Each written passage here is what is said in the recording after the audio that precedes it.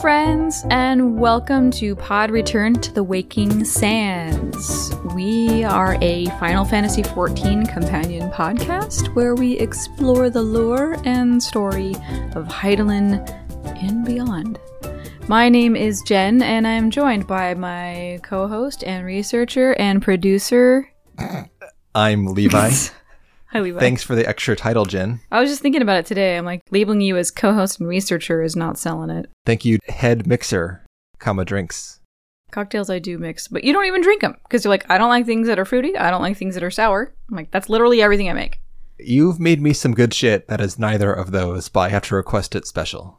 Well, yeah, because then I have to look up a recipe. I'm like, I don't know what the fuck I'm doing. I need falernum. I'm going to need... I'll be like, Jen, make me something for daddy. No. Diet Coke, here we go. All right. Okay, today we are continuing and concluding the main story quest of A Realm Reborn 2.0, all the way through the ultimate weapon. Yep. Strap in, because it's going to be a lot. Yeah. So what happened last time, Jen? Last time was the penultimate phase of Operation Archon, where we got into Castrum Meridianum and found our way eventually to Livia Sastunius, leaving. We also decommissioned the field that was protecting the Praetorium. So now we can embark on fourth phase, getting into that Praetorium. Thank you, Jen. So we have fallen back from the Castrum because the Praetorium can only be accessed by air. I'm assuming there's some ground access, but it's probably heavily fortified and... Meh. Yeah, so the best way in is the Enterprise. After we leave the Castrum, Raoban, who is being extremely risk-inviting, whatever the opposite of risk-averse is. Right? Yeah. He's standing right outside the Castrum still. All alone, no bodyguard. Find somewhere else to stand. God damn it. And he tells us that the flames will mop up after us inside the Castrum while we make our assault on the weapon itself. It's the most dangerous mission, and nobody but us can do it, but no pressure. Basically, like, this is the mission for the best of us, and that's you. Sorry, not sorry. Now Remember, get your ass in though, there. Victory belongs to the bold, not the reckless. I mean, these are wise words. Yes, it's all up to you, but don't kill yourself doing something stupid, because then you're dead. Yeah. So, you can do more DPS live than you can when you're dead. Yeah, it's true. So we head over to the Ceruleum processing plant, and we get on board the Enterprise. It is docked on one of the projecting platforms over the Ceruleum fields. We embark, it takes flight, and we enter the Praetorium. This is it. And Cid's going to be with us pretty much the entire way. Yep. We get a special cutscene of us arriving. We are party members. And then Cid disembark. Then Biggs and Wedge fly it off into the distance. Yep. Leaving us alone in the Praetorium. It's all up to us.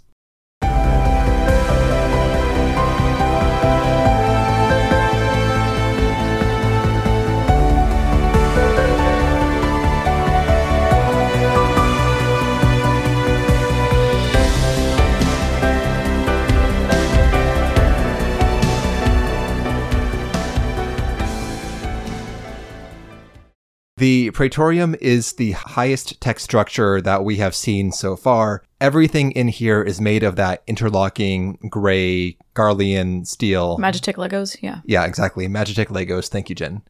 And this place, though, is decked out with tons of neon-ass lights. Blues and reds everywhere, mostly blues. Definitely not neon because that shit is aged.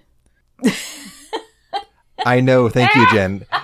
The color is ceruleum. Oh, you want to get pedantic? But in layman's terms, Jen, we would call it a neon glow. Yeah. As the most accurate verbal shorthand, and which you are ironically making me contradict by having this long-ass explanation. For the Gen Zs, it's going to be LED. I feel like it's rare that I get to be all pedantic on your ass instead of the other way around. Fine. Enjoy it. So yeah, inside the structure, you know, it looks Garlean for sure. So there's just some standard mobs running around, some packs here and there, no big deal. And until we kind of get outside and we're walking around the outside of the building, that's when the aerial bombardments start. As we're fighting some scrubs inside the building, the wall bursts inwards. Rupturing it is like a big gash in the metal exterior. And at first I'm like, okay, so are the Eorzeans bombarding it while we're in here? Okay, I guess it's some cover and distraction, but also you're kind of, as we call it, danger close, guys. I'm going to say no. But no, it's not. It's the Imperials bombing their own structure, because in the upcoming cutscene, when Cid is talking to Gaius, he accuses Gaius of tearing apart his own fortress. Yep. Gaius is blowing his own shit up so we can get to him more easily. Which, honestly, like, you can talk to us over the PA, or, like, you could come to see us. You don't have to destroy your fucking fortress. It's a very odd choice, and I don't love it. I always took those munitions as, oh, whoops, they're trying to get to us, but they blew a hole in the side of their building instead.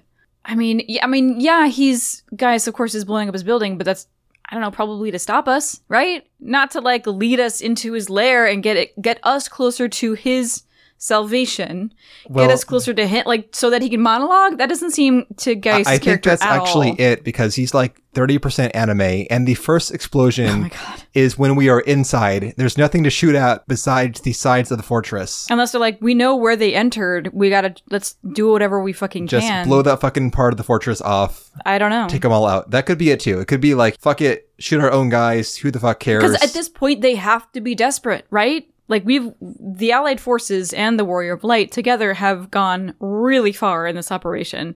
And now we're at their front door. Cid does accuse Gaius of blowing up his own fortress to give us a path, but it could just be Cid's interpretation. You're right, Jen. It could also be a interpretation where they are saying, fuck it, bomb our own men. We gotta kill these guys. These are desperate moves. So we go through this rupture that is caused by Garlean bombardment and get to the outside of the Praetorium. We're on like this kind of sloped disc thing that goes around the exterior, and we fight more guys there, and we are being bombarded by more of either aerial or artillery fire as we're fighting the guys on the exterior portion. And then we go back inside another breach, and we come to the command center. The command center. We have to take a Magitech teleporter to get there, which is a nice remnant of the old Praetorium. The command center is where we've been seeing these cutscenes with Gaius talking to his inner circle. Yeah. It's got that giant glowing display that shows the map of Eorzea, and there is a massive semicircle of control panels that dominate most of the room's wall. So we march in here, and we run right into Gaius von Baelzar himself. He looks mad. The joke is that he's always mad. So here's a monologue that, like, a lot of, I think the first two monologues we get in here are for Cid. Yes. Okay, so, which makes sense. All right. The long lost son of Garlemald. Gaius talks to Cid about his dad. Because Cid abandoned Garlemald. He didn't abandon him. He defected. He bailed. He knew his destiny was elsewhere. And he left his father there because his father was he had completely lost himself in the Meteor Project. And it's, he didn't even know who his father was anymore, and he could not condone all this stuff. But so the final days of Cid's dad are unknown to Cid. He can only assume. So this is when Gaius tells him, did you know that, in the days, weeks, months before your father died, he actually had a change of heart? Cid, of course, is dubious because it had consumed him. But Gaius explains, no, Cid, when you left, the reasons why you left made him realize that I guess the reasons for your leaving, like you wanted to put your powers, quote unquote powers, your talents as an engineer in the service of good, in the service of peace, rather than what his dad was doing. It softened him and it gave him new perspective. But he was so far into Meteor, he couldn't turn that ship around. But it was a change in him. Gaius says, towards the end of the Meteor Project, it swept Midas into its thrall, which sounds to me like some tempering. Definitely. And that shit will get you. That shit will get you. I mean, yeah, if it consumes, mind, body, and soul, that's it. Like, you've created your own primal. Yep. After this drop, then Gaius is like, hey, Sid, you want a job?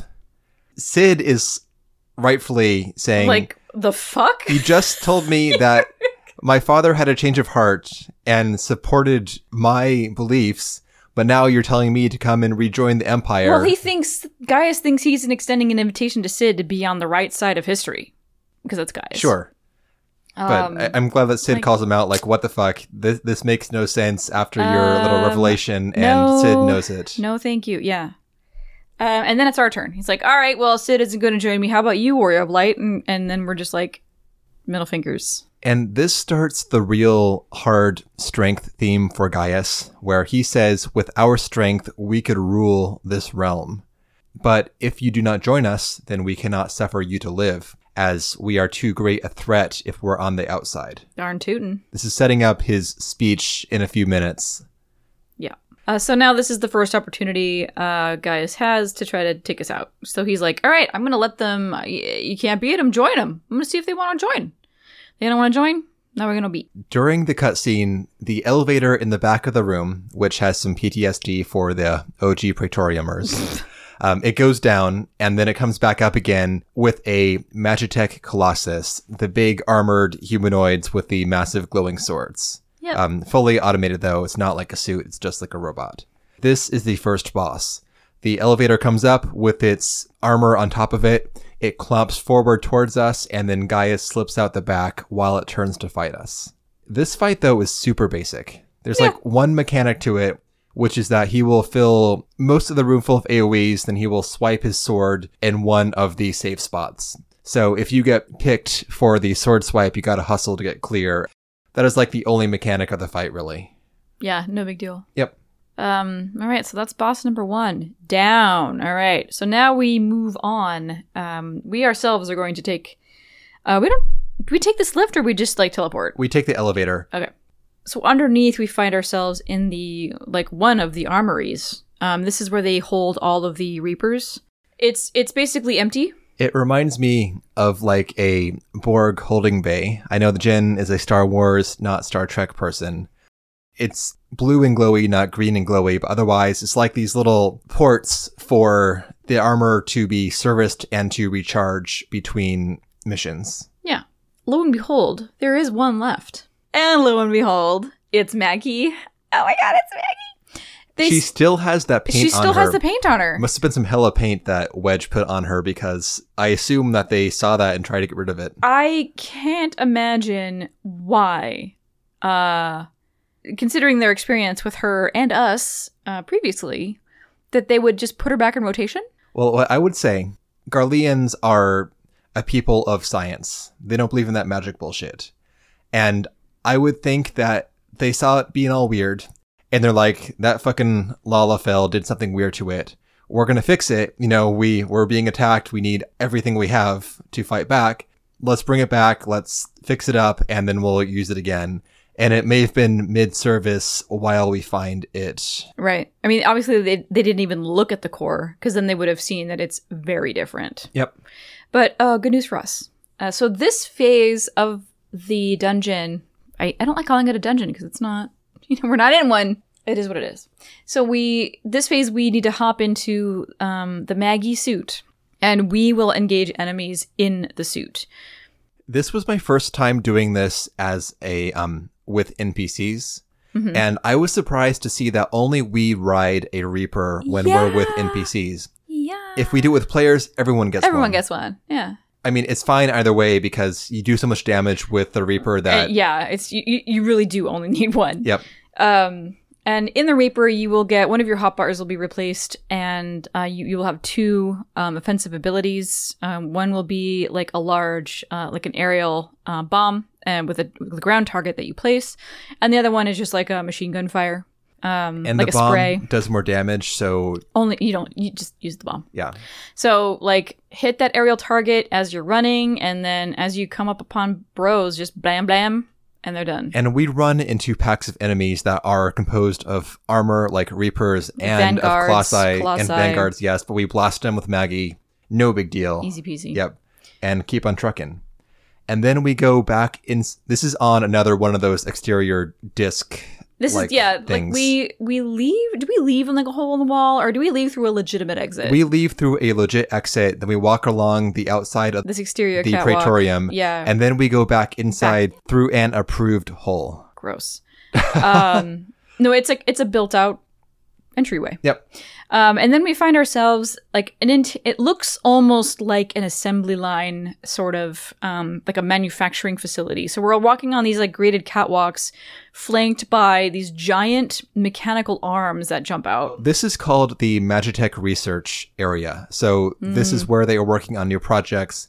And what I think is in these tanks, because if you look at the name of these arms, as we walk through this area, out of these glowing tall cylinders that run from below the catwalk to the ceiling, these techno arms burst forth and swipe at you. Mm-hmm. And their name, though, is Prototype Ultima Part. Oh. So this seems to be, I'm guessing when they drug the weapon out of whatever hole they found it in, it was fucked to shit. So then they had to make replacement parts for it, and I'm assuming we're testing those here. So there might be like legs and shit in the other tanks too. Amazing. And then maybe because we're attacking them at their base, at the heart of their operations, they're like, fuck it, pull out all the stops, turn those fucking arms on, who gives a shit? I love that. Do we think that these things are being controlled by somebody, or they're like, as they fled, they're just like, turn off all security measures and let the arms do what they will, and they basically act of their own accord when they sense a threat? Like, what do we think is controlling these things? I don't know, honestly. Like, it could be Nero, because we see him in a second, and he might be like using his little cool techno band to do it. That could be, yeah, because this is his jam. This is where he works. Yep. Yeah. So we get to, after all that stuff, we reach a door that looks to me like it's been shotcreted over with Cermet. Yeah, it's. I hate that word. It's a technical term. It's a weird word. Cermet. Oh, you hate Cermet. Cermet? C-E-R-M-E-T? I'm 75% sure it's spelled Cermet, which is the Garlean cement, of course. Yeah, no, it's an awkward word. Even though the proper term for it is concrete, not cement, because cement is a component of concrete. Wow. It's web-like. Yeah. It almost looks biological, like a robot sneezed. We blast at this Cermet cap with Maggie, and we keep going and going, and we're making no progress. Then Sid pings us, and he tells us it's not going to work. Use the Sid maneuver. Right. And what that is divert all the power to the cannon and use that cannon to blast that door open, which, okay, we've used this mechanic before. How many times are we going to do this to Maggie? How many Reapers must die for you, Sid? Right? I mean, it's great that they have this capability, but it is like what is that? The final sting. It is the final sting. Yeah, it's the final sting of Maggie. Nice one, Jen. So there's no choice here. We have to do it. Yep. Thank you, Maggie, for your service. Rip so, Maggie. We do it. And of course, this completely overloads the core and she shuts down. Before we walk into the next chamber, we take a moment of silence in front of Maggie again. Yep.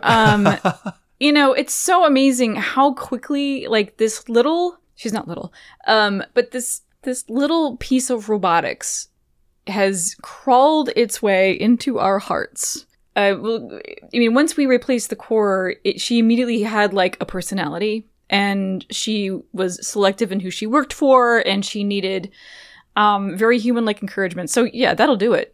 That will endear her to us right away. So we're sad that we had to kill her in service of this mission. But then we move on. Yep. We press forward for a little bit, and we run right into Nero in his full sweet-ass red Magitech armor. Oh, he's so hot. We don't even see his face, but there's just something about the way he carries himself. So, and he's got this, like, bright red ass armor, like lacquer red. Sid pings us on our link pearl saying, hey, what's going on? Is somebody there? And Nero, he taps his wrist device and some GPS looking thing appears behind it looks like a cover. Like an old school like bubble compass. Yep. And he boops his wristband and then he taps into the Link Pearl network. Easy peasy. And he's like, Sid, what's up, you piece of shit? Exactly. Sid, you motherfucker. So then this is Nero's turn to have a little chat with Sid. Also, before we move on, I didn't finish describing the way he looks. So, we've already seen him. We have. But so he's got the metal suit and this helm he's still wearing that looks like it's made out of bone instead of metal. It's a very interesting combo. Anyway, so now Nero launches into this whole thing. He has a lifetime of resentment built up towards Sid. And now is the time he gets to tell him all about it. Yeah, also Nero, seeing him alone in a room, you can tell, okay, this is a tall-ass dude. He's taller than Gaius, I think, even. Garleans are just tall in general, but he's 6'5". This guy is huge. So, Nero has suffered under Sid's shadow his entire life, despite being more brilliant than Sid. Nero's failures were always, expected. If he failed, people were like, oh, well, you're just Nero. And whenever he exceeded all possible expectations, it was like, oh, look at you, following in the footsteps of Sid. No, that will fuck somebody up, and people will be mad. Even when Sid left, when Sid defected... He's a traitor. He's a fucking traitor. Literal traitor. But apparently, so says Nero, that this only increased Sid's reputation. Oh, it catapulted him to legendary status. Because now he's the unknown. And after all this shit, then Gaius tries to recruit Sid back. He gives Sid a place at his side while Nero labors in obscurity. No such offer made despite him working on the Ultima weapon. Yeah. And during all this, Sid's like, what? Huh? Really? I mean, so Sid is just quietly listening, right? Yep. He's giving Nero some space to let this all out. And at the end, Sid has nothing to say. And it's like, I don't know what to say to this. This isn't anything that I did to you. But what do you say? I mean, Sid shouldn't apologize because there's nothing he did. He's not going to apologize for being a traitor because that was a good decision. But he can't take that responsibility. So yeah, there is nothing to say here. But Jen, ever since Nero set foot in this benighted land, he's been watching Sid. Every move he has made, every step he has taken, Nero's been watching him. This is the line from the scene. You belong to me. But no longer. The Ultima weapon is the project that will rocket Nero's star to the top.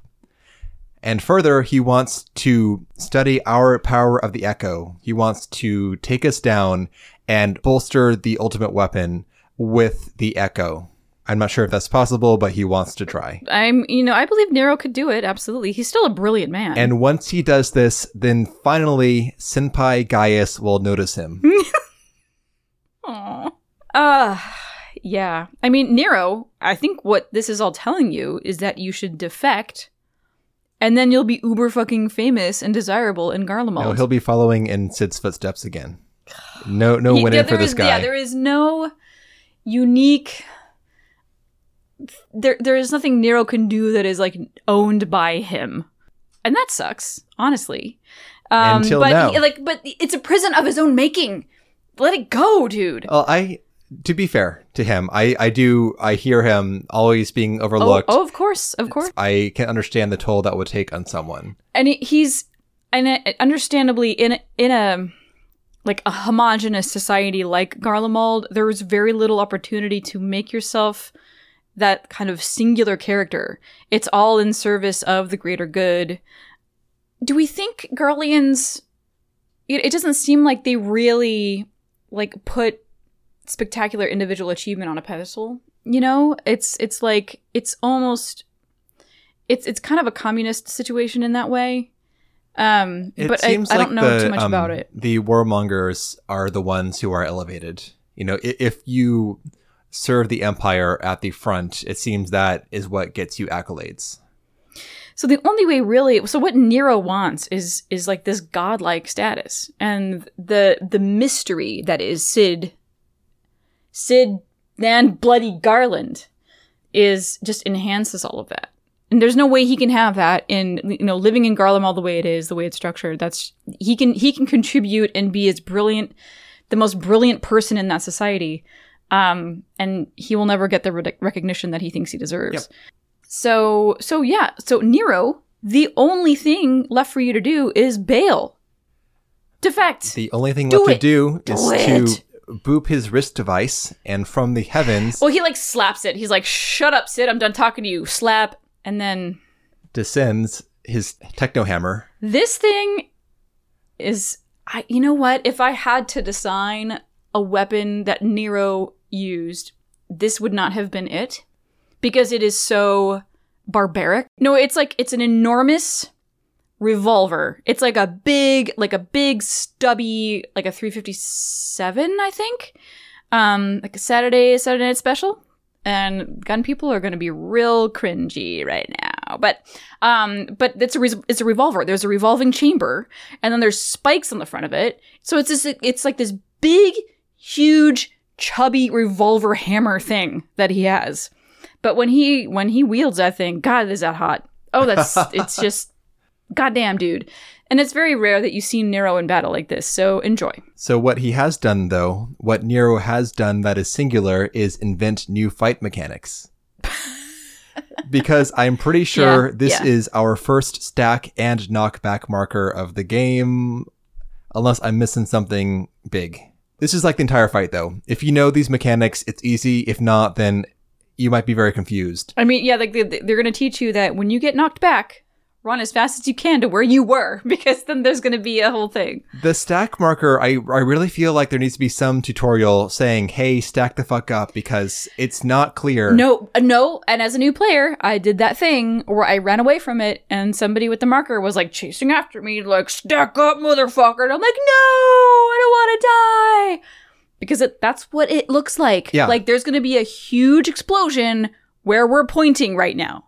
Do not stand here. That's the appearance. Everything you said is correct, though, except do stand here, because you want to spread the damage out across all the people in the marker. Yeah. So this is the yellow-white circle with the arrows pulsing inwards. Stand in them shits. These will one-shot a person if you don't stack with them. Yeah. And then the other marker, of course, is the knockback. He will go to the middle of the arena. He electrifies the perimeter of the arena. So he'll go to the middle, and then he will do the classic thing that this game loves, where he will knock you towards the edge of the arena. If you're not close to him, you'll be knocked into the lightning, and then he will drop a fat cone area of attack on you. So you've got to hustle to get out of that place you just got knocked to, so you don't get fucked two ways. Yeah, this is like a 120 degree cleave. Yep. But I think that's really the only unique shit that goes on in this fight. It's actually a pretty easy fight. Because you know the mechanics. Yeah. Yeah. Don't forget, you can use your knockback mitigation, Shorecast, and Arm's Length, which everyone has at this point in time. These will block most knockback effects. Sometimes you want to be knocked back. Sometimes you'll die if you're not knocked back. And in some occasions, you cannot mitigate knockback, but for most of them, you can. It's a very smug feeling when you pop that knockback and the knockback mechanic resolves and you're still standing where you were standing. Yep. But yeah, that's about it for the fight. Well, also, he summons in a Magitech Claw sometimes. Oh, that's right. Just like a giant he's fucking... got a stupid pun about it, too. Flying metal claw that tethers to a player. That player has to run away from the claw. Other people need to kill the claw before it gets them. Yeah. And he's like, oh, have you met one of my other inventions? He says something about, like, let me give you a hand. After we defeat Nero, he retreats, yelling, "This changes nothing." He's weakened. We did not slay him. Yeah, but could we? He's such a special boy. Then the power goes out, and then it comes back on, and he is gone. So cool. Kind of cowardly move. Still kind of cool. This was sheer coincidence, I believe, because Cid pings us just then, saying that he detected a power surge. the weapon must be activated. Yeah, Gaius was down there and he like flipped the on switch. Yep. The chamber it's in is saturated with heavy energies, and we will likely fall out of Link Pearl contact as we go down.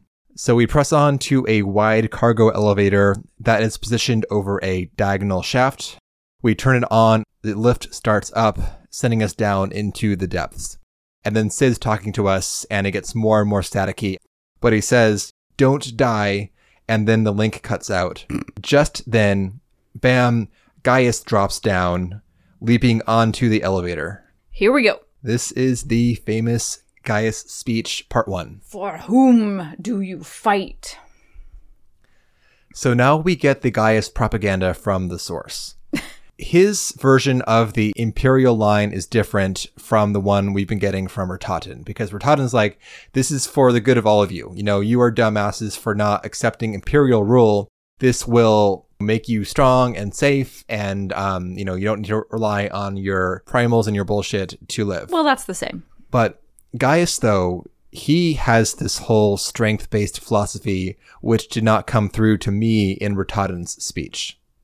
Because what he says is that Eorzea is built upon lies because it is a faith-based society. And the 12 deities of Eorzea, are no different than the beast tribes that call upon primals.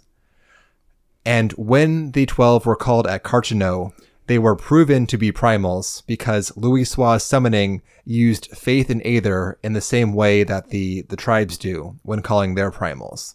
He's not wrong. No, he's not wrong. Why, he asks us, do we cling to them, these false gods, these primals which we have elevated to godhood? It is because we lack the strength to do otherwise. Man must own the world, raising himself up through conquest. The strong shall dictate the fate of the weak. And the only reason why Eorzea has its rulers, its weak rulers, is that they use faith to prop up and to justify their rule. If it were not for the 12 being pointed to saying, hey, these are the true rulers, or just here to enact their will or whatever, then they would crumble because they are weak. But Gaius, though, he has the right to rule because he has the might to claim it.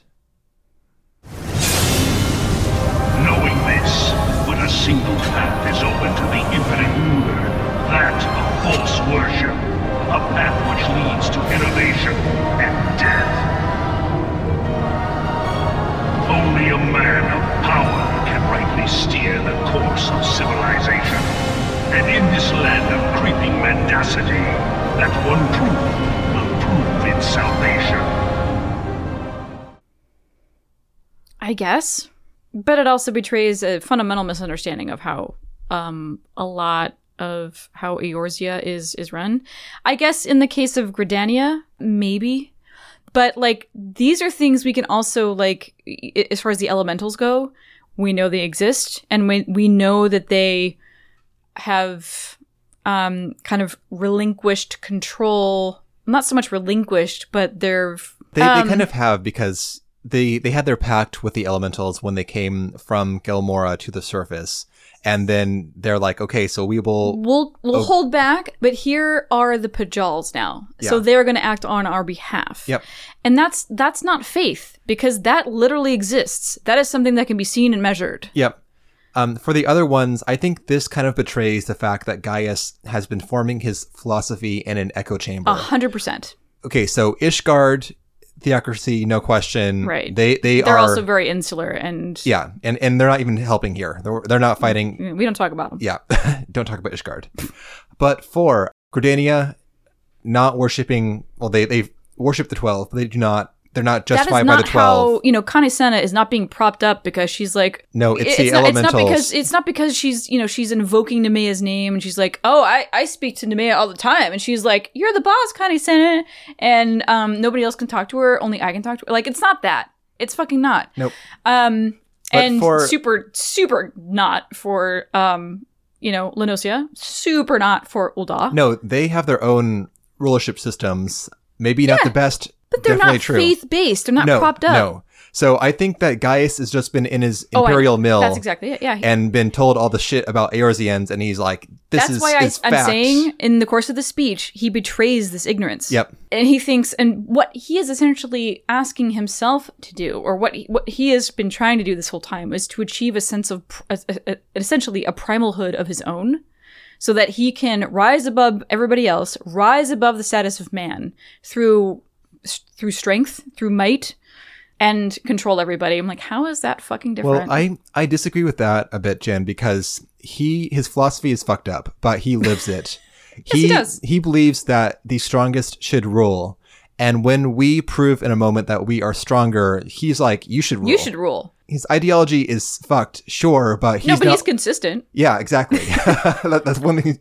He's got that going for him. He's consistent about that. Yeah, and honestly, like it's the Black Wolf, it's Gaius, and he has orchestrated some abominations against Eorzea for sure. But again, sincerely believe, and this isn't a cynical, like warlord sort of behavior at all. He fully believes that we are under the thrall of some like bullshit primals, and like, you all can do better.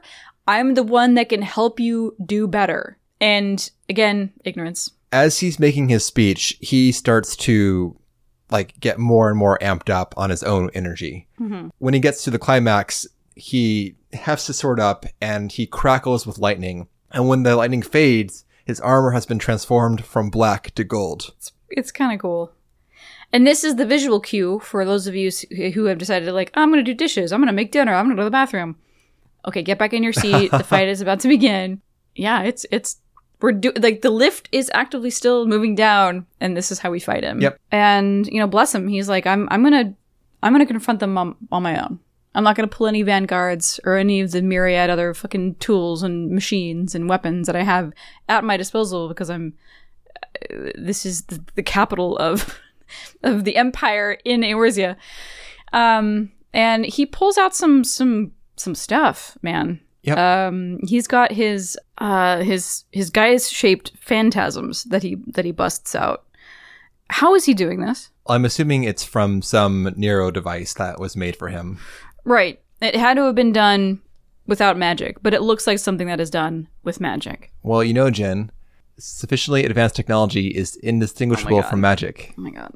I don't disagree, but it is pretty sweet. It's pretty sweet indeed. So he will make these phantom Gaiuses across the arena, and they do this signature kind of X attack where they swipe the air and it forms like a blue-white glowing X in space, and the X is kind of bulging in one direction. And the direction of the bulge is where they're going to sweep across the arena in a few seconds and hit everyone in a line with them. Mm-hmm. So you've got to look at the X's, and then you have to position yourself so you're not lined up with them in between them before they pop out. Yeah. The other main mechanic is that he drops these kind of these successive puddles of damage of explosions across the arena, but they go in alternating directions. So one will appear in a line from the left, one appears in a line from the right, and so on, and is kind of like a zigzag pattern. And you have to kind of run ahead of one of them and then duck behind the next one. Yeah. He'll do that a lot. Yep. And then it's time for his special Gaius limit break. So after we get his health down, he will start charging up in the center of the arena, and he becomes invulnerable.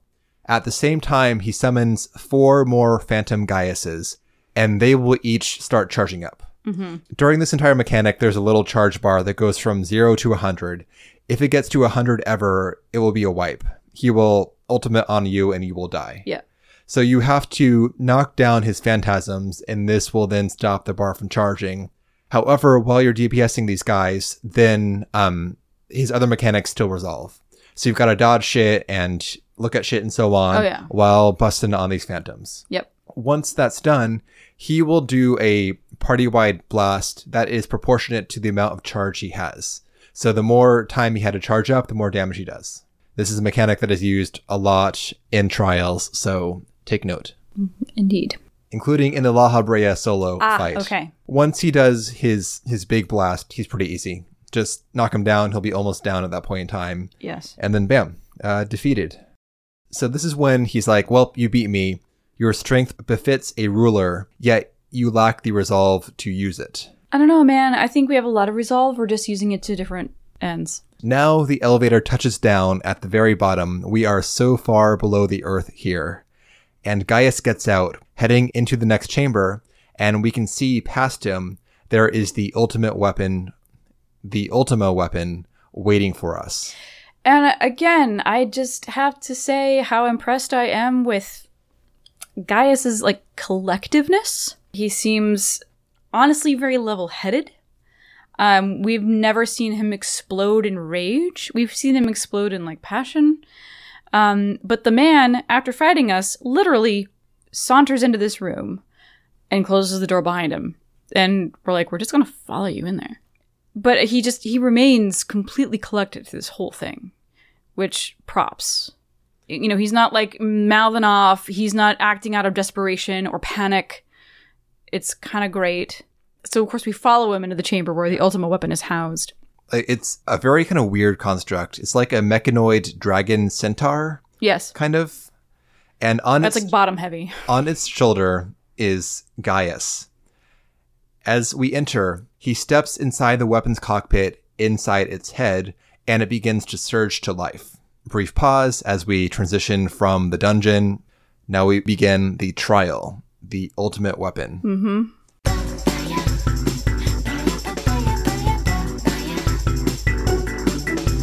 And we enter the trial. The platform the weapon is standing on activates. It's an elevator.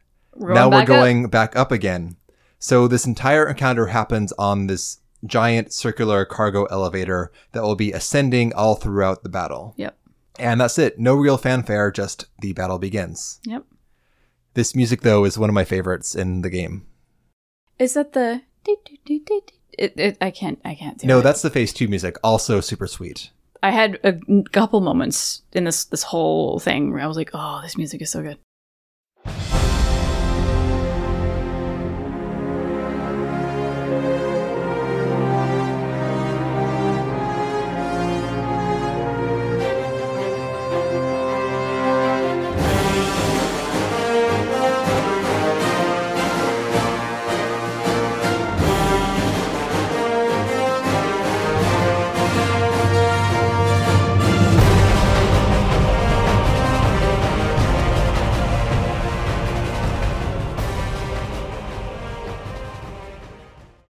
And so now what Gaius has in the Ultima weapon is the power of the 3 primals we've defeated this far. So it's Garuda, Titan, and Ifrit. So you will see some mechanics that are thematically appropriate for each of these primals that he... They kind of replay the 4-person trial mechanics for each primal. He will start off with Titan, and it's like the Titan trial. So you're going to do the same mechanics as you are against Titan. So essentially, the ultimate weapon works just like a summoner. And we may recall that the art of summoning was invented in Allag. Yeah, I was going to say, I'm like, oh, look, the ultimate weapon it's a summoner. It is. Because it brings in its own oversized eggies. You know, like it'll bring in like a Titan. It's just like one big fat butt summoner. Fat butt summoner. We do the trial mechanics for a few moments until it drops the earthen coffin thing mechanic on us where we are entombed in earth. And during the trial, this would happen to one person, then the other people bust them out. But in this case, though, the entire party is entombed. Well, we're boned. And as we are all entombed in stone or earth, the Ultima weapon is charging up something. It's cooking something up. But then suddenly Hydaelyn enters the chat. I'm so sorry. I'm cheapening this whole experience by saying this shit. With your bullshit, Jen. With my internet isms. But then, Hydaelyn interjects and she helps us out. She speaks here and she says, "Look to the light." She's kind of like a broken record, honestly, because she keeps saying that. It's the same. We get it. But, it works. But yeah, this frees us from our prisons, and also it ejects Titan from the weapon. Titan slumps forward, slain, the weapon loses its energy. That's it, yeah. And then it summons Garuda, same deal, until it surrounds itself with an impenetrable shield of wind and begins charging up a room-wide AoE. Same thing, look to the light, blam, Garuda ejected, Ifrit fills the room full of fire puddles, and then Hydaelyn intervenes once more. This is the end of the first phase of the fight. It's essentially a remix of those individual trials, which is pretty cool. It's like, here's all the shit you saw now all together in one big fight. Yeah. Gaius is confounded. How can we stand against this all-powerful weapon? And now Laha Breya appears. Thank Abrea. Yeah, so Laha Breya is like, it is the blessing of light that confounds you. Exactly. It kind of confounds us too, but we're just letting it roll. And Laha Breya, thank Abrea, then tells Gaius about the secret, it's not secret, well, a secret to Gaius. The core within the Ultima weapon, that is the whole reason why they have dug this thing up, at least from the Ascians' perspective, because they did not let anybody in Garlemald know about this. And what this is the heart of Sabik. This houses the most powerful spell known, period. Like, the Allagans couldn't even handle it. This artifact predates Allag. So they stuck it in here when they made the weapon, but they didn't really fully understand what they didn't know. They just knew it was powerful, and that's it. And it is the arbiter of the Ultima spell. Right. So all of this shit with the primals, Gaius thought he was powering up the weapon and it was going to kill primals and save Eorzea, blah, blah, blah. No. Laha Breya wanted it to absorb these primals because their essence would quicken the heart. And that is the sole purpose of this whole scheme. Yes, it was not to use the power of the primals. It was essentially to, like, suck up their essence to power the heart of Sabik. And that was the end goal for the Ascians, which is why they told fucking nobody about it. Until it became necessary to tell somebody about it. So obviously Gaius is mad. And Laha Breya is like, I don't care. Be mad. Kill these motherfuckers. And the weapon begins unleashing the spell without any input from Gaius. Gaius is not happy about this happening. He does not want this to happen, but the weapon's chest opens up. It's gonna do. It unleashes a immense burst of blue-white light. And just before it overtakes us, we see our heart shine. The light within us shields us. Then we zoom way the fuck out and see, like, the Magitech airships circling the entirety of Castrum Meridianum, and this blast even engulfs the airships outside the Praetorium. This levels the Castrum. It is fucking done. It is fire and ash and rubble. The arena, we just see the skeletal structural members of the Praetorium left. Everything else is done. And the elevator we were on, it is now fused into place on these 4 support beams of the elevator. And then we get the line. Such devastation! This was not my intention! We are still fine. The blessing of Hydaelyn has protected us, but she is spent. She has no more power here. She used it all up to save us from the Ultima spell. And Gaius is livid.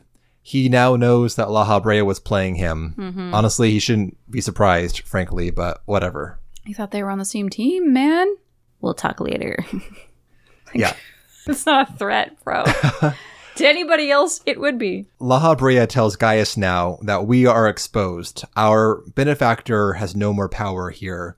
So, I mean, strategically, not a bad play. He can now kill us without any further impediment. He's got the heart of Sabik, so, like, utilize that. Yeah, this thing I just told you about, go ahead and use it now, buddy. I believe in you. And Gaius is like, fine, I'll deal with you later on, Ascian. No, you won't. And he's like, okay, let's do this, you and me, Warrior of Light. I mean, fair. Yeah, just, like, completely wipe out all of Hydaelyn's strength. The Ascians know that she's, like, doing shit for us. So, yeah, get her done. Well, I think that he just kind of wants... This is now, like, a pride moment, is my interpretation. He's like, okay, you had your buddy there helping you out beforehand. That was not a fair fight. Now here is a fair fight. We'll see who is stronger. Fuck the rest. We'll deal with that afterwards. And he's still very interested in seeing who is stronger. Yep. So Gaius, if one thing, he is true to his convictions. Right. So, time for phase 2 of the Ultima weapon. This is a serious fight. It really steps up the pace here in this and the upcoming La Habrea fight. Honestly, I think this is tougher than the primal empowered weapon. Oh, yeah. Ignoring the unblockable attack stuff. Otherwise, though, this is a lot more dangerous, in my opinion. So it's got tons of attacks. It will paint the ground before it in these green beams. Then they will explode moments later. So dodge them beams. Tank Purge is a party-wide attack. Heal and Mitt. Citadel Buster, which I think is a very evocative name. It will point itself in a direction, and its chest begins charging up a big blast of energy. You'll have to get out of the way, or you're going to get busted. Nice. Another one of those untelegraphed AoEs, which are great.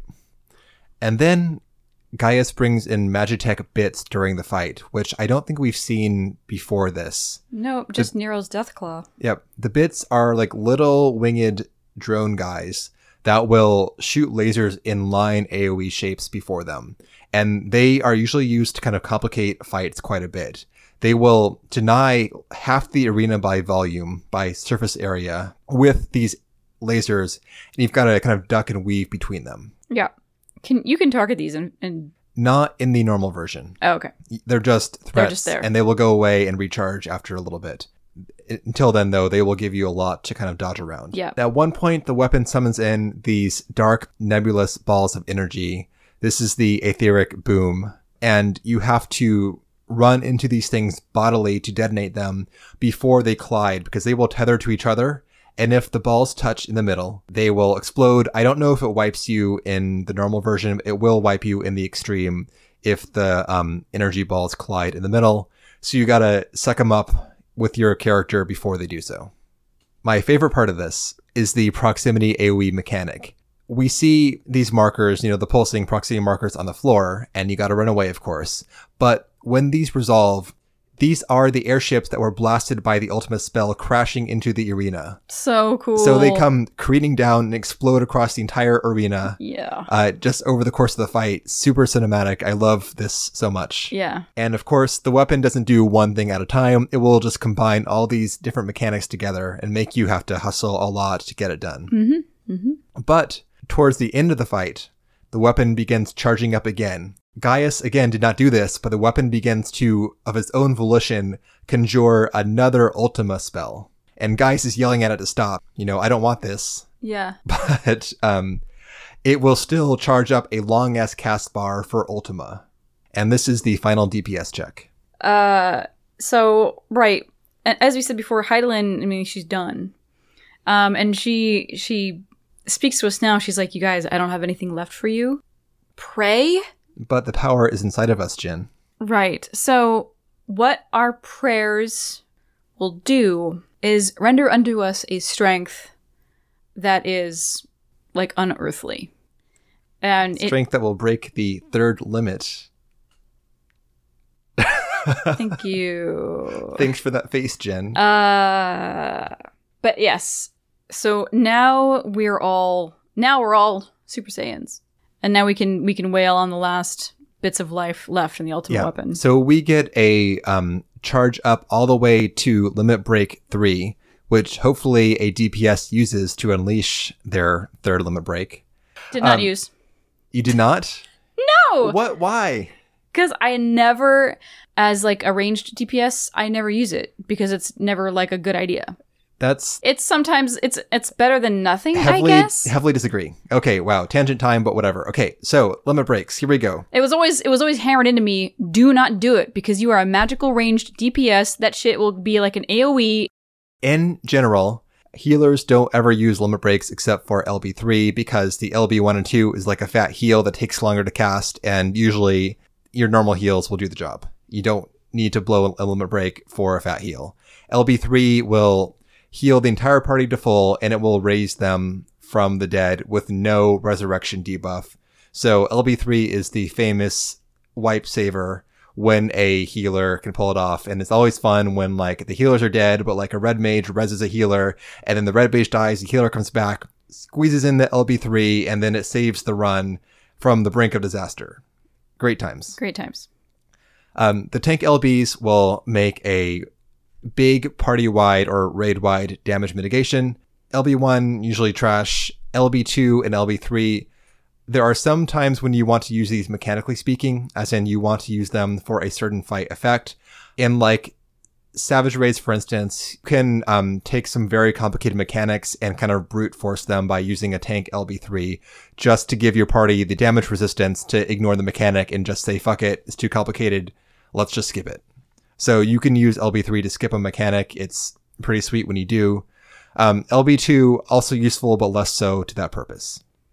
Note that the tank LBs are not all that big, actually, so make sure that you are centered around the party when you use them. They will not hit the far corner of the arena if you're on the other corner or whatever. And then the DPS LBs.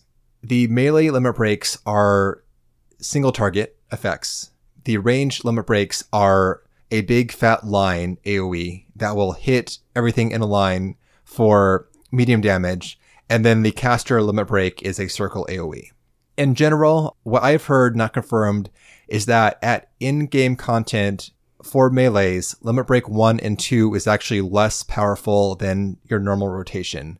Limit break 3, though, is a fuck ton of damage, and use LB3 as a melee DPS on bosses all the time. Mm-hmm. Typically, unless you want to save it for another purpose, you can blow that thing and do a huge chunk of damage to a boss. Done. And I think that before in-game, LB1 and 2 are more valuable for melees. For the area attack ones for range and casters, these are actually very useful in certain scenarios.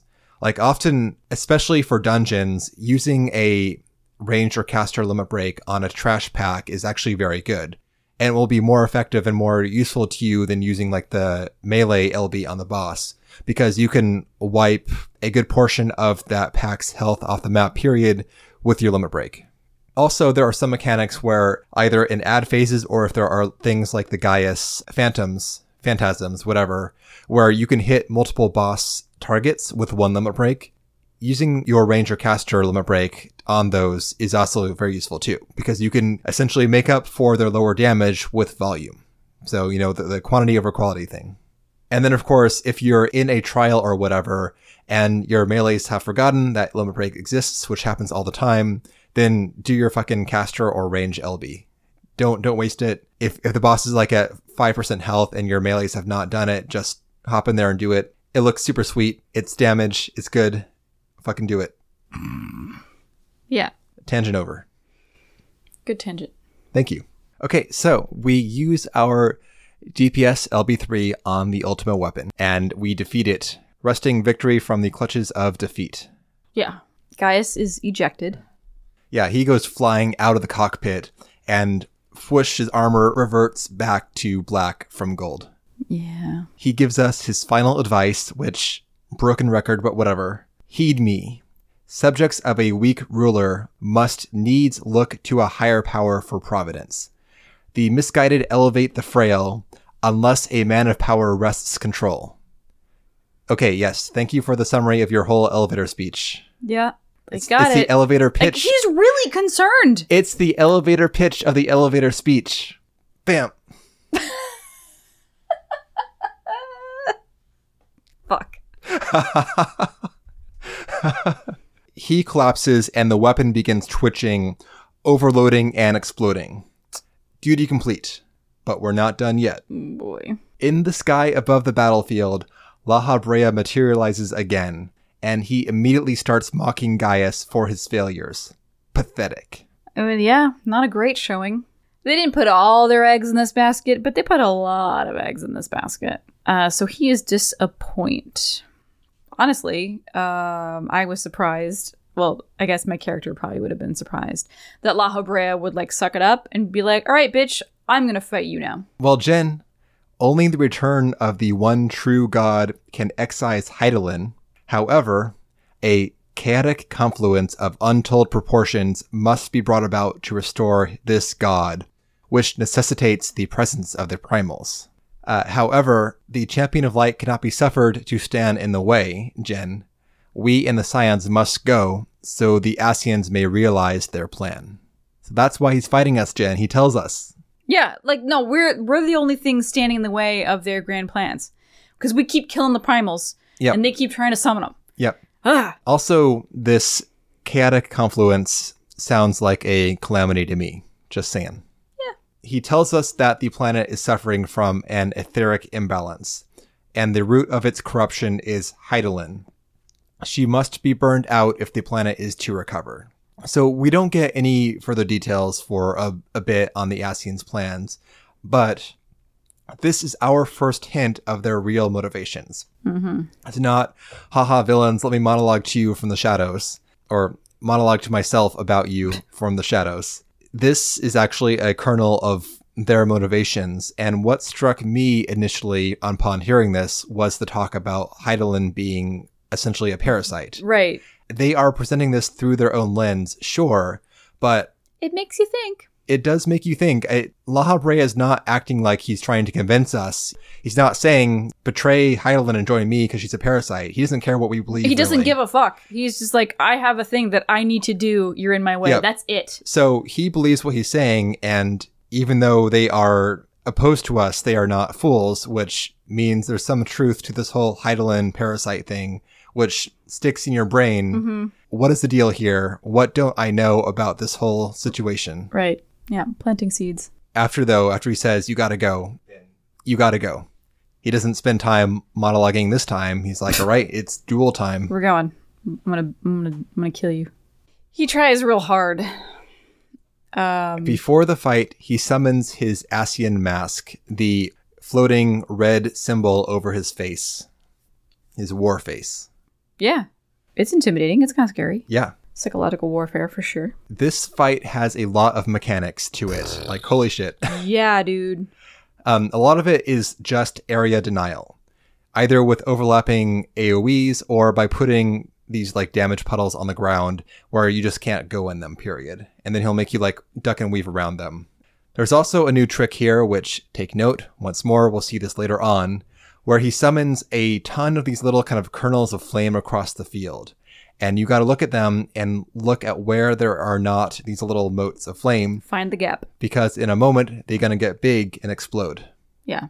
This is the Brayflox long stop thing that you learn. Is that in Brayflox? Yeah. So those little puddles of slime will be telegraphed. They drop and then they get bigger. Similar to that, but a lot more. But it is the entire arena except for this one spot. Yep. And it is a small spot. And then also he pulls something from the old Nero book. Look at that.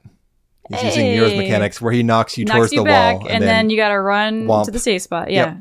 Yep. You will not be able to use your mitigation because he does it multiple times. Yep. He's going to do it before it's ready to go again. So you got to figure it out. And I'm not sure if you were looking at this, Jen, when you were doing the fight. This is both of our first times, by the way, of doing the solo duel against Laha Breya. Yes, yeah. So I had no idea what was going to happen. But I noted that his health was going down so fucking slowly during this. Like, great, we're going to be here for 25 minutes. I don't remember when that switch was flipped, honestly. He does his very own Laha Breya limit break charge up mechanic, where he summons these dark orbs across the battlefield, and he will teleport to the edge. This is still in the same flaming circle as with Ultima. And he teleports beyond the flames where you can't reach him, and tethers to these 4 energy balls. And again, he starts charging up his energy bar from 0 to 100. Because they are empowering him. Yes. And what you need to do is knock whatever you can down.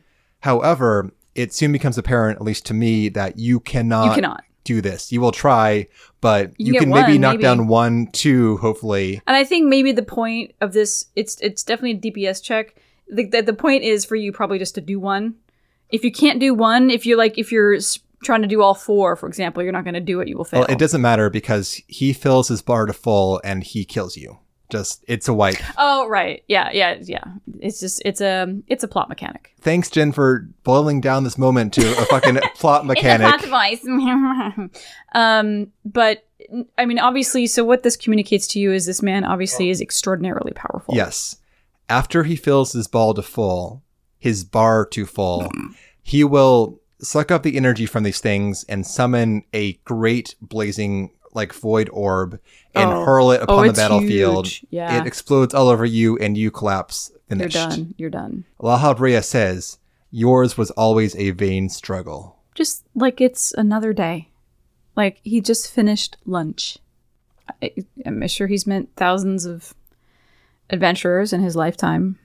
So I don't blame him for boiling us down to this stupid little soundbite.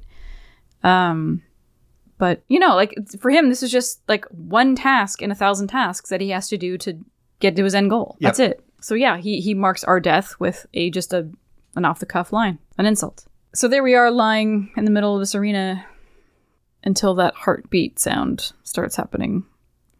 Because of course we're not dead. Of course we're not dead. And this is a hear, feel, think moment. And I don't know what it is. Oh, no. So Hydaelyn, what she does is she summons all of the crystals that we had collected thus far, all 6. And they spawn within that sacred geometry around us. And there's light, there's movement, and there's a little bit more Hydaelyn power here that like whatever she can expend, she's expending. And this brings us back. And we gain this glowing, like blazing aura around us for the rest of the fight. We are now supercharged with light, and we're back. We can now finally wound La Habrea. We start to actually make progress here in the fight, and the attacks that were bringing us down to almost nothing beforehand are survivable. Mm-hmm. So you may have seen Jen, he does the double spell in the first phase where he will blast us twice with this like you can't heal debuff. Yeah. And that will drop your health down to a sliver. But now during phase 2, he'll cast triple and it's like dink, dink, dink, just like a little bit of damage on you, but you're fine. The second phase though is an intensification and remix of the first phase mechanics. They showed you how they work beforehand. Now it's serious time. And you're going to have to dodge more things. And he will combine his various mechanics together to keep you moving. But you can survive more damage and you can do more damage now that we have this blazing aura of light upon us. And during the fight, though, I know that's hard to see dialogue when you're dodging shit and so on. But he threatens us that if he dies, so does Thancred. But Hydaelyn steps in saying no. Don't listen to this. She says the line, look toward the light.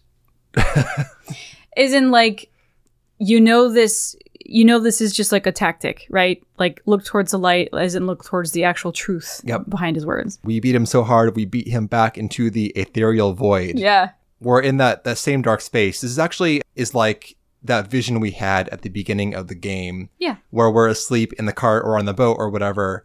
And we are seeing us and Inacian, we didn't know who it was at the time, but this is that moment now realized in reality versus in this kind of vision of the future. Mm-hmm. And we are surrounded in the void by this, you call it the sacred geometry, Jen, with the 6 elemental crystals. And Hydaelyn calls out to us here, telling us to conjure a blade of light, which we do. I'm assuming this is always your class weapon. Like I pulled up a spear of light from this.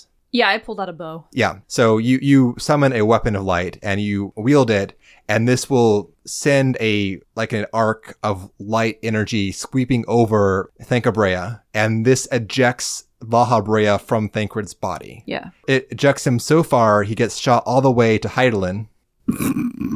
La Habrea is now floating in this void, and looming behind him, it's like if he's the protagonist in a horror movie, it's like behind him is the monster. Behind him is the towering crystal of Hydaelyn. She's right behind me. And he beholds it. We stand before him and we summon to our side the spirits of the Scions and our companions from our journey so far. So we bring in Raban, Kanisena, Merylvib, I think. Menphilia. Yeah, all the Scions are there, including Alphinaud. The Scions. And Alphinaud. Oh, Levi did you dirty. Only because he's kind of appointed himself like he's like PR, I guess. So, but honestly, he just kind of like walked in. He's like, all right, I'm in charge now. Yeah, pretty much. Yeah. It's still very much a Scion, though. Yeah. Okay. Anyway, so them and the leaders of the city-states, and I don't think anyone else is there. It happens very quickly, though, so I couldn't confirm. But so we summon the spirits of these people. We charge La Habrea all together in this kind of blazing rush of light, striking through his body and obliterating him. Yep. Sending him back to the void from whence he came. Back in the physical world, we gain our feet and look around at the crumbling and burning Praetorium. It's real bad. And we are alone. It's Gaius's probably almost dead body, and escape is not very clear because, again, we're in the middle of a burning city. And then Maggie comes galloping in to save the day. Fuck yeah. She goes leaping over the flames that surround the elevator platform. There is so much personality in this machine. Like you can just see it. Oh, this is our way out. So we load Thancred up onto Maggie and we start running. And the explosions are licking our heels the entire time. As we are rushing out, we jump back to the Praetorium interior and Gaius gets to his feet. He's still alive, at least for the moment. And he surveys the ruin of his fortress. And so my conquest ends, Cid, in smoke and ashes. And then we get summoned back to the ethereal void again before Hydaelyn. There are so many endings in this this sequence. Yeah, I knew that I was not going to remember the sequence of all of these things. Because there are so many things as well that you can't pause on. So if you're taking notes, then good fucking luck. I was just trying to cram everything in my head, and then I would pause the first pausable cutscene and like blah, blah, blah, blah. Yeah, exactly. Anyway, so we get sucked back to the ethereal void again as we are riding on Maggie. We get a long speech from Hydaelyn about, essentially, we have won the day, but there's still darkness out there. Right. But still, you have earned your peace, so go enjoy it. Right. And I think that's probably why I misremembered the sequence a lot of this, because I'm like, okay, it's more aggrandizement from Hydaelyn about how amazing we are. And honestly, you did a this good job. I'm unnecessary. Okay. We get told the same thing again in 2 seconds. And she's like, you're my special boy, and it's like we say goodbye, and then she calls us on her cell phone afterwards. Yeah. So make sure you made it home okay. And now we're outside the Praetorium. But just basically don't sit back on your laurels. Yeah. Enjoy what you've done, but they're still out there. So now we cut to the leaders of the Allied forces and a group of people and some Scions they can see everything that has happened. I mean, from a distance, they can see that the Castrum has been completely obliterated. It is the Command Hill. Command Hill. Yeah. Aptly named. That's my name, not the game's name. Oh, okay, great. So our fate at this point is unknown, because nobody can reach us by Link Pearl, obviously, because there's shit. There's just shit everywhere. They know that we are still very likely trapped inside, and they're trying to figure out how to get us out. Kane Senna, and honestly, in this scene and the next, Kane Senna kind of takes the role as speaker of the group, honestly. And she's like, Cid, can you not get aboard the Enterprise and get in there and get her out? And Cid's like, I could, but it would just destroy everybody. There's nothing we can do. There's nothing we can do. I think Merlveb is like, isn't there something we can do? No! And at this point, Minfilia does the only thing really that she can, and she calls out to Hydaelyn. And Hydaelyn is like, reach out to us in whatever way you can. As a way, I guess, to maybe guide us. And it fucking works, because the tunnel, they're standing at the end of a long tunnel, some kind of exhaust port, something. And this is where we find our exit. And of course, we get to ride Maggie down this tunnel, being licked by flames at our heels, and explosions, leap forth. Yeah, just as the whole thing does one final bleh, outside of this thing, and here we are with Maggie, with Thancred. Everybody is stoked. Papalymo and Eda share a high five. There you go. So we switch over to the closing credits here. This is later on in Mordona as some credits play over the final scenes. Right. We're in the shadow of Bahamut at Silvertail Lake. That's Midgar Stormer. Is it Jin. Midgar Stormer? Oh my god, I'm wow, such an asshole. You're fired. You know, dragon. But yeah, we're at Silvertail Lake. Yep. And the flags of all these city-states have been staked out here. It feels like a picnic, kind of, in a sense. Yeah, I mean, it's because now it's sunny. It's daytime. And everyone is here. We have Thancred's the leaders. here. Thancred's here. Thancred is sitting down in the scene. He's got like pajamas on. Implying he is recovering, but Yeah. not back at full strength. Yeah. But he's conscious. And as everyone's kind of hanging out, talking, Alphino monologues to himself. Though Thancred is back, what about La Habrea and the other Ascians? Mm-hmm. But we must savor our peace for now. That's it. Yep. The Ascian threat still exists, but let's enjoy this while we can. Heidelin just said it to us, but sure, Alphino can say it, whatever. After the opening mingle, then the leaders of the city-states... It's like, it's so casual, it actually bothers me. Everybody's just like, oh, woo! It's a festive occasion. I mean, no, it's great. It's like, what a fucking relief. So short. Everybody's happy, but it just... The way everybody's just kind of like milling about, fine. Like, you know, the bulk of the armed forces aren't there, but the leadership is there. You know, I'm sure, you know, the captains are doing their own addresses to whatever. But anyway, yeah, it's a kind of a chill environment. And so this is when. So eventually after some like, hey, how's it going? Yeah, I thought you died. I thought I died too. So Raubon, Merlveb, and Kanisena will kind of convene and begin to kind of like make a final address to wrap up this whole thing and, you know, talk about next steps. So they give a lot of formalities, which the game kind of repeats itself here. Yes, the leaders are going to restate the obvious for the masses before them, no question. Backpatting, thank you, thank us, thank everyone, blah, blah, blah. Mm-hmm. However, there are two big announcements that take place during this speech. The first one is that the leaders commit to a unified Eorzea. They will now not isolate themselves with their own affairs. The suffering of one is the suffering of all. The Alliance will persevere beyond this battle, beyond this operation, and they will carry it forward. Then, the leaders draw their weapons and put them together to make a proclamation. 5 years ago, Eorzea bore witness to the end of the 6th Astral Era. Now, the 7th Umbral Era draws to a close, yet we come together not to glory in its end, but to mark a new beginning.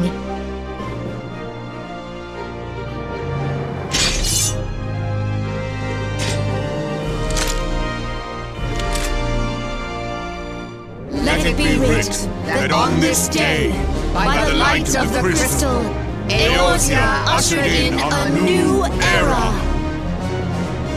The 7th Astral Era is come, and thus is ours a realm reborn.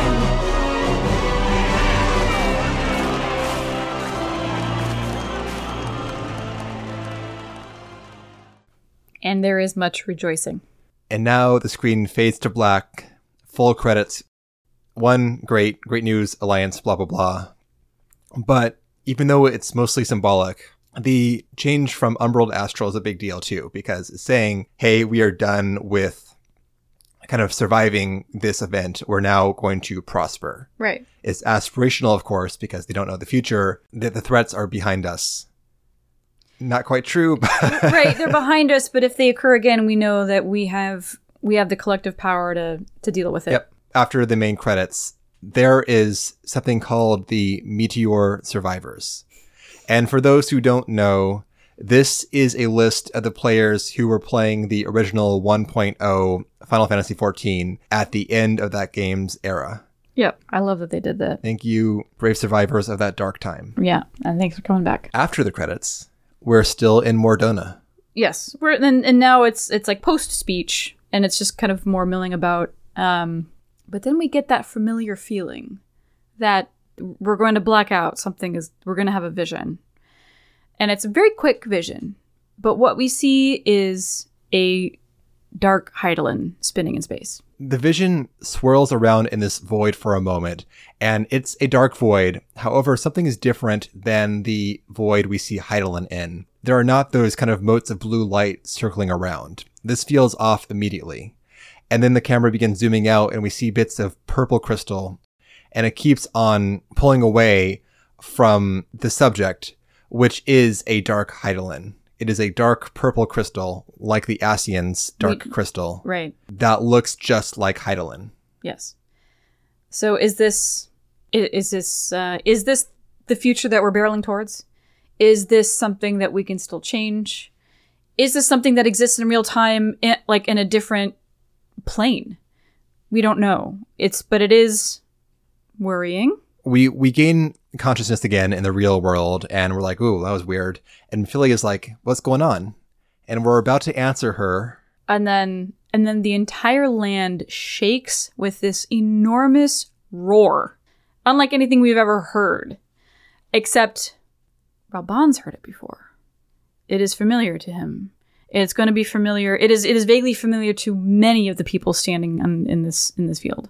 A soldier runs up, and he's in full panic mode, and he's like, it's a primal.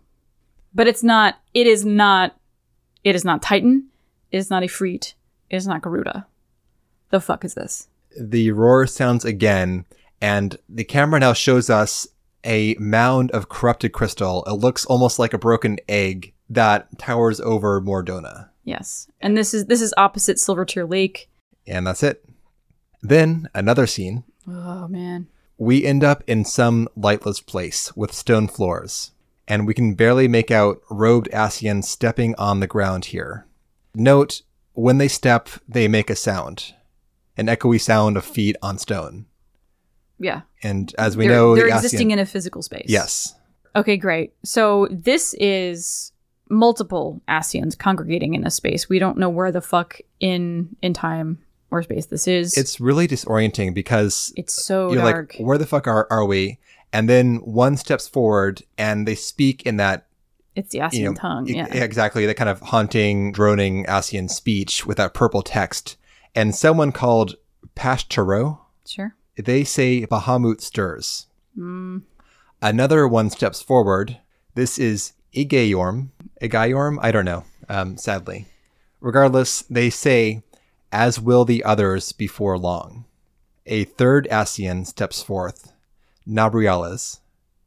'Tis not a question of whether Eorzea's champion shall yield, but of when. And then Lahabrea. He's not dead. He's in this place. With each passing moment, we draw closer to the reckoning.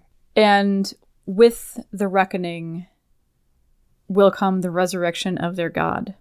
And we finally get a name here. Zodiark. And then the camera zooms out and we see a collection of Ascians, and I'm gonna guess 13. And they chant in unison, to the one true god, to Zodiark. And then fade to black. And we are finally out of the cutscenes.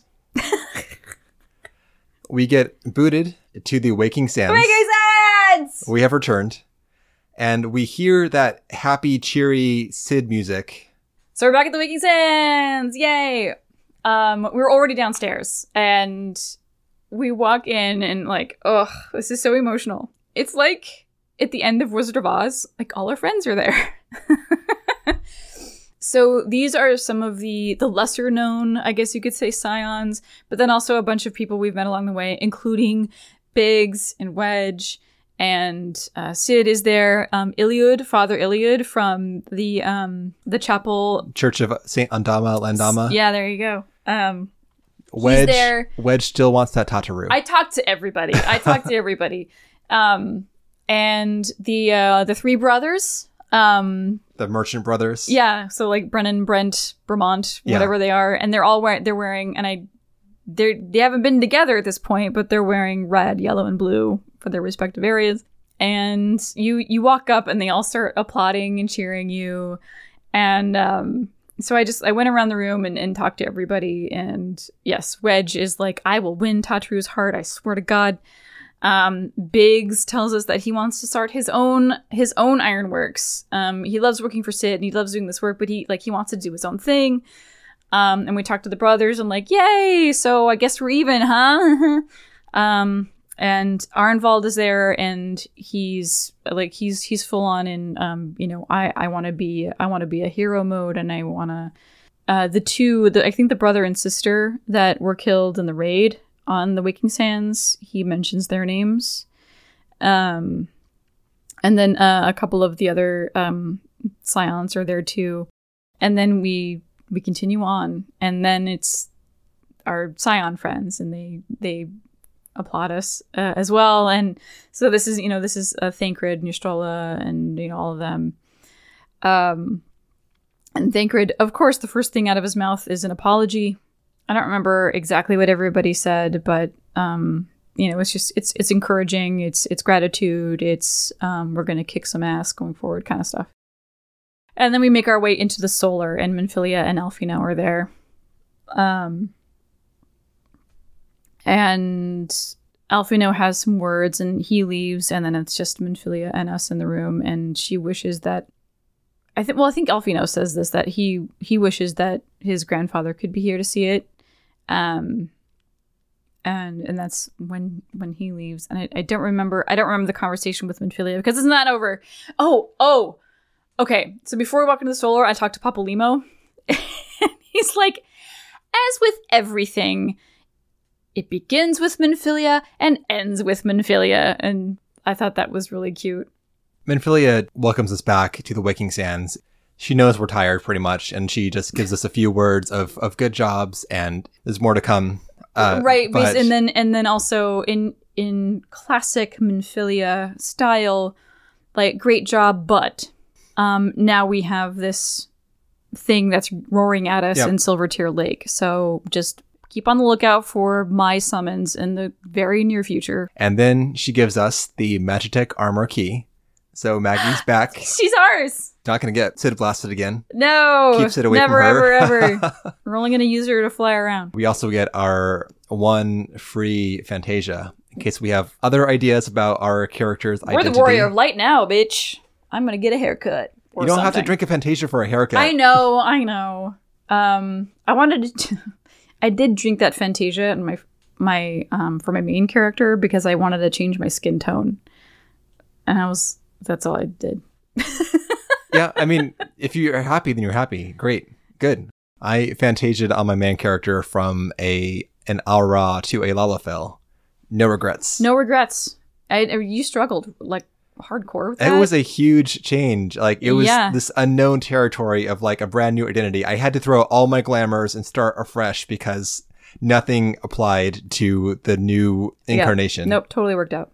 It was super weird. I also, like, it felt disorienting running around because I always went from, like, 7 feet tall to 2 feet tall or whatever. Yeah. I might, depending on how things look after the graphical update, I'm not opposed to doing a remix for Shu. I do a name change too if I were to change races because this is the French tie-in from the Ellisons here. Right. So we'll see if I get some, that looks pretty cool now, after they do that huge update with Dawn Trail. Mm-hmm. I might pop it, might not, TBD. Anyway, we made it. A Realm Reborn is over. Talked about a lot. Any closing thoughts on the A Realm Reborn finale, Jen? Oh, I don't know. I don't really have any further, like, deep musings here. We finally can fly. Yeah. Amazing. I was so excited that I could fly again that I went to Mordona and I flew from the Aetheryte to, like, a cart 20 yards away. I'm like, I'm gonna fly here. Just because. Damn it. I am looking forward to flying for the upcoming tribe quests. God, it's a game changer. But other than that, I thought the La Habrea fight was so good, and obviously, since the change, we haven't done it because I haven't bothered to do New Game Plus. Yeah, it's a lot of work to get that far. Yeah. So I thought it was fantastic. And I wish there was a it had more formality in the debrief after the whole thing. Really? I don't know. It's a party, Jen. I guess. Chill the fuck out for a bit. Get a drink. God damn. Exactly. All right. Well, that's it. The finale is really good. Especially this remix they've done of it does it justice finally, because it really does. the 20-second La Habrea fight was a fucking shame. See, and that's it doesn't do the character justice. Yeah. Same with Ratatan. Yep. Like there's so much there, and it's just like this throwaway little like perfunctory thing that you do. Nah, this is way better. Okay, so one last thing this episode. Now that we have defeated the Ultima weapon, we have now unlocked our very first extreme trial. I like extreme trials a lot as a difficulty mode because they have a lot more meat to them than a dungeon does. And I feel in some cases they're even like the true expression of a trial. Yes. Yeah, because then it's not just an extension of the story, which has to be way more accessible. This is like it's a legit challenge. And some of them will actually bring in like whole new mechanics and like aspects to the fight that are never brought in during the normal trial difficulty. At the same time, though, they are not so challenging. Not like Savage stuff. Well, obviously, there's a huge spectrum of people who play this game, and no shame if you don't want to ever set foot into an extreme. You don't have to. You don't have to. And I love the way this game approaches difficulty because it does not lock story content behind hard content. Yes. You're not denied any special story about the Ultima weapon if you don't do this trial. It's just a difficulty mode. Right. And the way you unlock them is you talk to this fucking bard, you tell him your story, and he makes a song about it, and like he amps it up for the people. Yeah. What we're like doing... You're playing his imagined version. Exactly. Yeah. The bard is widely regarded as being Yoshi P's incarnation in the game. Goggles and his hair and his... Yeah, totally. So you go talk to him, you say, hey, here's this thing I did, and he's like, oh, went this way, actually. And that's it. That's the whole unlock. No other story besides that little bard poem. So thank you to the listeners who joined us here. If you want to join future content, one, very sorry, you must be on a North American data center. It sucks that we can't do cross region travel, but them's the breaks. But anyways, you can hop on the Discord and join up for future content. That link will be in the show notes. And also just hop on in general and come hang out because got some great people there. Yeah. Anyway, thank you to the listeners who joined us. Sorry if we don't get your names correct. Let's go by roles they played. How about that? Well, let's start with the tank. So tanks were Raven Ghostpaw on Gunbreaker and Sigoline Bérangère. Thank you. That's probably putting way too much flavor on it, but on Paladin. And then I had one of the healers covered on Scholar. We also had Violet Erveld as a White Mage. And then the DPS, our Dragoon was Keys Novus. And then on Reaper, we had Tipon Tau Jessel. Okay, next time we do this, we're going to do roll call, and everybody's going to say their name they want it to be said. Fortunately, one person, though, gave us their phonetics, which was Awenir Zoranthar. And then we had, of course, Jin Otis Oldthing as the Bard. The Bard. Awenir was a summoner. Yay! Repping the summoners. Word up. Word up. It was really great. Excellent teamwork. I was afraid of this happening, and it happened. The min eye level of this duty is like 61, and the max synced eye level is like 130. So we got in there, and most people went in blind, and we brute forced the entire fight until like the last mechanic without any issue. And it was like, oh, unqueue, min eye level, requeue. And then we got to see the stuff. Yep. Yeah, really well done, everybody. Some of those mechanics are really tough, and people going in blind, like, respect. We figured it out. And Sigoline, this was like first. This was a lot of people's first extreme. Yep. Just period. But Sigoline like started playing like a month ago. Yes. So they just barreled through. Like, yeah, impressive.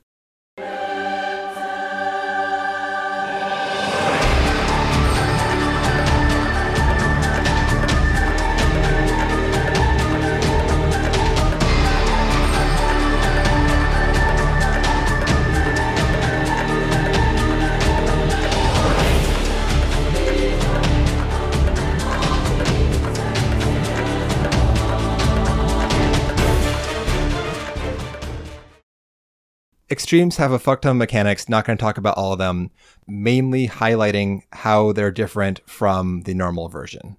Usually this is like a remixed and enhanced version of the normal trial. So we can still get the same shit like the green ground beams that explode, tank purge, raid wide, etc., etc. They rarely, if ever, actually remove mechanics. They just kind of expand upon them for the extreme version. So the first thing, though, that's new, brand new also to the game, if people are playing through in a linear fashion like us, are the tank swaps. The weapon will drop a stacking debuff called Negative Aetheroplasm on the current main tank, the person with the most aggro. And if you get to 5 stacks of this debuff, then you die. So the tanks have to watch each other's debuffs and then trade aggro back and forth to make sure that one tank doesn't have too many stacks of the debuff. After you have a break for a minute or so, the debuff falls off, and then you can pull the aggro back to yourself and renew. That happens all throughout the fight. Tank swaps are the extra fun level of stuff on top of the fight mechanics for tanks. Beyond that, in general, this boss's attacks are spicy as shit. Just like the persistent auto attacks, especially as someone who does not play healer very often. If I turn my attention away from the tank's health bars for like half a second to dodge something on the ground or to heal or res someone else, then the tank's health plummeted to shit. Well, there's the mechanic in the fight that's the same as the normal one, where those proximity, it's the airships. So the proximity AoEs will mark themselves on the ground, and you gotta like run away. And so it's those 2 airships that come plummeting down into the arena and exploding. I don't know what it was. Did we just like die at that moment, or? I think we died at like just the wrong moment or just the right moment. Something, yeah. So when we're back at the beginning of the fight, and the 2 airships are teetering still on the arena. So like the graphics glitched out, and so the airships are just chilling. And they were there the whole time. We just like ran around them. Well, for one pull. Once we wiped again, yeah, then because they're huge, it fucks up your visibility. So when the Ifrit mechanic, when he like dashes across the arena, we couldn't see where he was and therefore couldn't avoid him and blah. So we wiped there, but it was still like hilarious that those airships were just chilling. This fight is kind of like phases 1 and phases 2 of the normal fight combined. There is a primal mechanic, like a combined primal phase. You get, I think it's Titan and Garuda, then Titan and Ifrit in 2 separate phases. When the first phase is out, it's a lot of the same shit as before, except Garuda does 2 big, really devastating things that you have to watch out for. The first one is that she will do like this knockback and then this maybe 3rd room cleave across the entire arena that you've got to run to. And if you get knocked back into the middle of the cleave, there's no time to escape. You're going to get got for most of your health bar. That's a good opportunity for the knockback. And if you use it here, you will... Knockback mitigation. Thank you. Knockback mitigation. So by the time you'll need it again at the 3rd etheric boom, you'll have it up. But definitely use it here because, the Garuda's cleave is so huge. If you don't position yourself correctly, you'll just get knocked into it. The other big Garuda mechanic is that she will surround the arena on the outside with this kind of bluish wind telegraph. And right after that resolves, Titan will do a butt stomp in the middle of the arena and fart on everyone in the center. So you have to book it out of the center as soon as the outside gets safe before Titan stomps you. Ifrit does his line dashes across the arena, which will hit a good portion of the arena. Mm-hmm. And that's on top of these like ground puddles he drops as well. So things get pretty dodgy in there. And then when do the bits come out? Is it after that? Yep. After we've excised all of the primals, then it's like Magitek time. Yes. And it's Ultima time. It's phase 2 essentially remixed.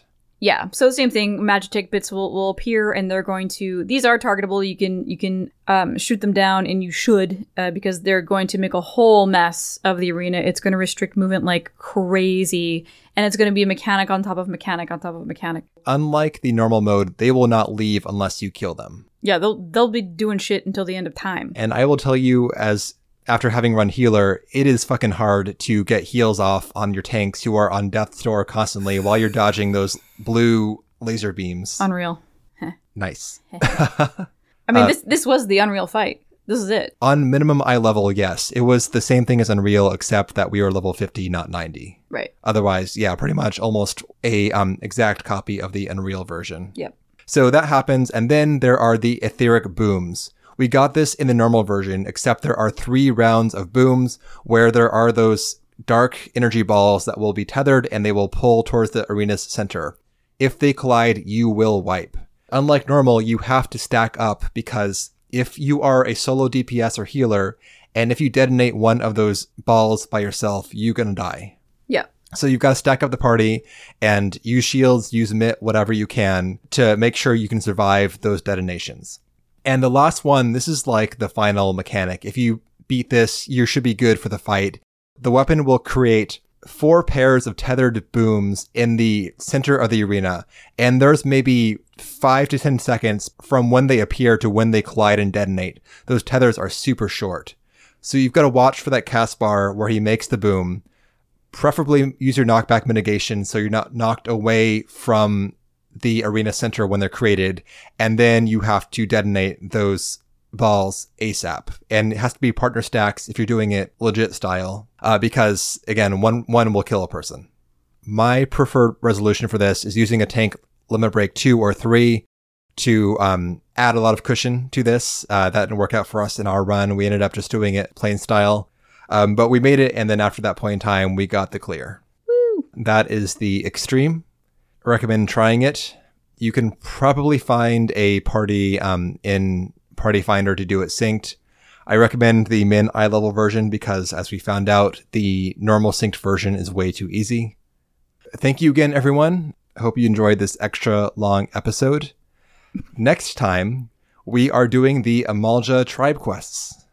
See you then.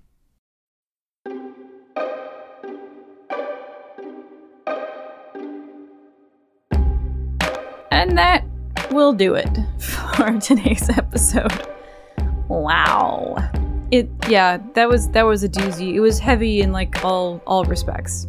Closing out that entire chapter, it didn't seem like we would ever get there, but like bam, there it is. Thank you all so much for listening. Like we mentioned, there's a Discord. If you check the show notes, you can hop in and chat with folks. And if you don't want to do that, totally okay. We also have an email, podreturnfffxiv@gmail.com. And with that, we hope you enjoyed the episode. Have a good day or a night, and we will see you next time.